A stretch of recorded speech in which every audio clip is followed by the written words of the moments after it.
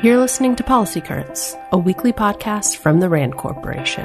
I'm Deanna Lee. And I'm Evan Banks. Every Friday we bring you new insights from RAND's latest research and commentary. It's June 10th.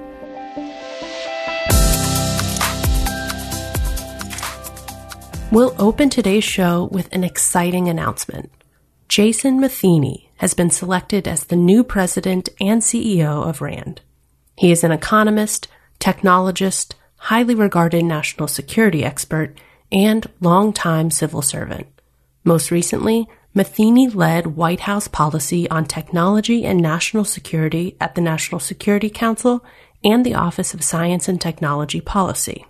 Matheny said, quote, "It's an honor to join RAND, an organization whose people and work I've so long admired.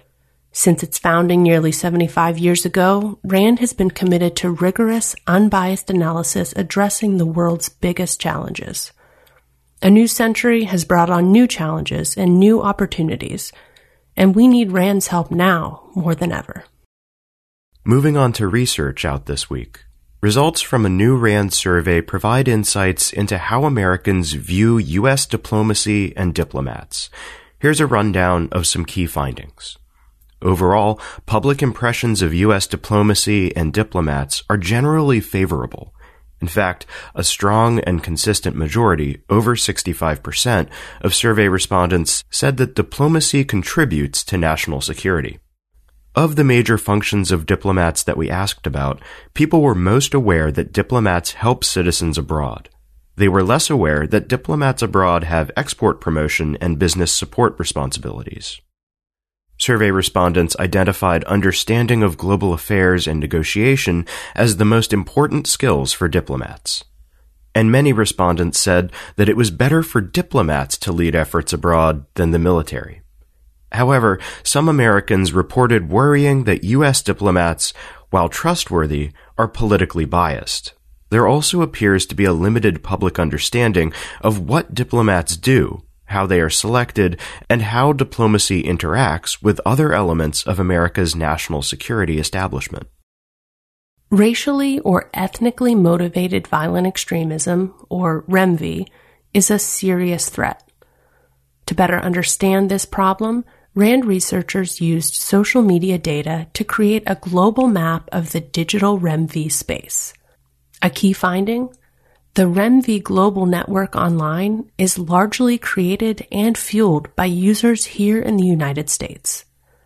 The movement is less of an issue in other countries. The researchers point out that the parliamentary system in many European countries gives far-right extremists a presence in the political system, providing a non-violent outlet for fringe movement adherents. Additionally, many European countries have active intervention programs underway to address racially or ethnically motivated violent extremism. It's also worth noting that REMV is considered a post-organizational movement, meaning that many extremists are radicalized outside of an organized group, and the extremist groups that do exist are loosely organized. This suggests that a U.S. strategy to counter REMV should not be centered around key organizations and actors. Beyond this, intervention strategies must address the scale, depth, and complexity of U.S.-based racially or ethnically motivated violent extremism. In particular, solutions have to account for the fact that the problem has deep ideological roots and is closely intertwined with Americans' protected civil rights. America's new emergency mental health telephone service, 988, is scheduled to go live in just over a month, on July 16th. Are states and counties prepared for it? According to our recent survey, a lot more work needs to be done. We interviewed 180 state, regional, and county behavioral health program directors who provide jurisdictional coverage for more than 120 million Americans. That's roughly 1/3 of the United States. Fewer than half of them expressed confidence that their jurisdiction was prepared for 988 in terms of financing, staffing, or infrastructure. Notably, more than half of survey participants said that they were not involved in strategic planning for the hotline. and only 16% reported that they had helped to develop a budget to support 988 operations.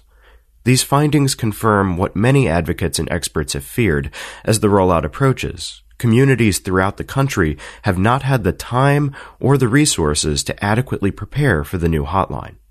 RAND's Stephanie Brooks Holliday, who co-led this project, said that launching 988 will require substantial effort on the part of state and local agencies to ensure sufficient capacity to handle calls and connect callers with local mental health emergency services if needed. The stakes are high. Untreated mental health symptoms are a pervasive and persistent public health problem in America. In 2019, around 39 million people in the U.S. were identified as having a mental illness, and fewer than half of those people received treatment. As people age, they often face mobility challenges and may lose their ability to drive a vehicle. On top of this, transportation technology is advancing in ways that don't always support or prioritize the needs of older adults. Consider, for example, the increasingly important role of the internet and mobile devices in getting where you need to go. Rideshare services like Uber and Lyft exist almost exclusively as smartphone apps, and even public transit is relying more and more on digital platforms for tickets and route information. A new RAND paper examines some of these challenges and considers how to address them. The authors highlight two approaches to improving transportation equity for older adults.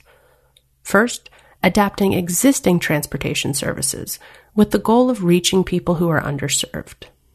This approach might be faster, more efficient, and more familiar than creating, say, an entirely new transportation system from the ground up. Examples include the presence of transportation ambassadors at public transit stops. These individuals would be physically present at a bus or subway stop to provide information or assistance to those who need help navigating the system. Another example, expanding the rideshare model to include assistance from the driver when a rider needs help getting from their door to the vehicle, and vice versa. The second approach is to focus on creating entirely new transportation options, such as delivery services that are tailored to the needs of older adults, or the creation of brand new public transportation options for those who can't use the regular fixed-route services available locally. These solutions would be designed specifically to help older adults who may be experiencing physical, sensory, or cognitive barriers that prevent them from accessing standard transportation options. Of course, there are many considerations, costs, and risks when determining the best path forward. But without investing time and resources in both these approaches, the authors say we risk leaving the older adult population isolated and alone. RAND is a nonprofit institution that helps improve policy and decision-making through research and analysis. For more on today's episode, check the show notes at rand.org/podcast. We'll see you next week.